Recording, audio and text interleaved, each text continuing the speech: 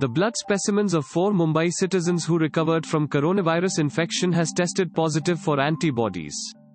This causes their blood samples useful for plasma therapy, considered as one of the measures which could significantly slash the coronavirus infection mortality rate.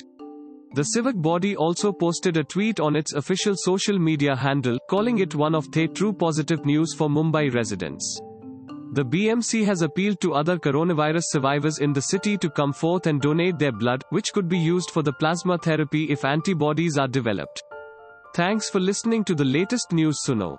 Be sure to visit latestnewssuno.com to discover our fantastic content. Subscribe to our podcast on Spotify, iTunes or Google Podcast.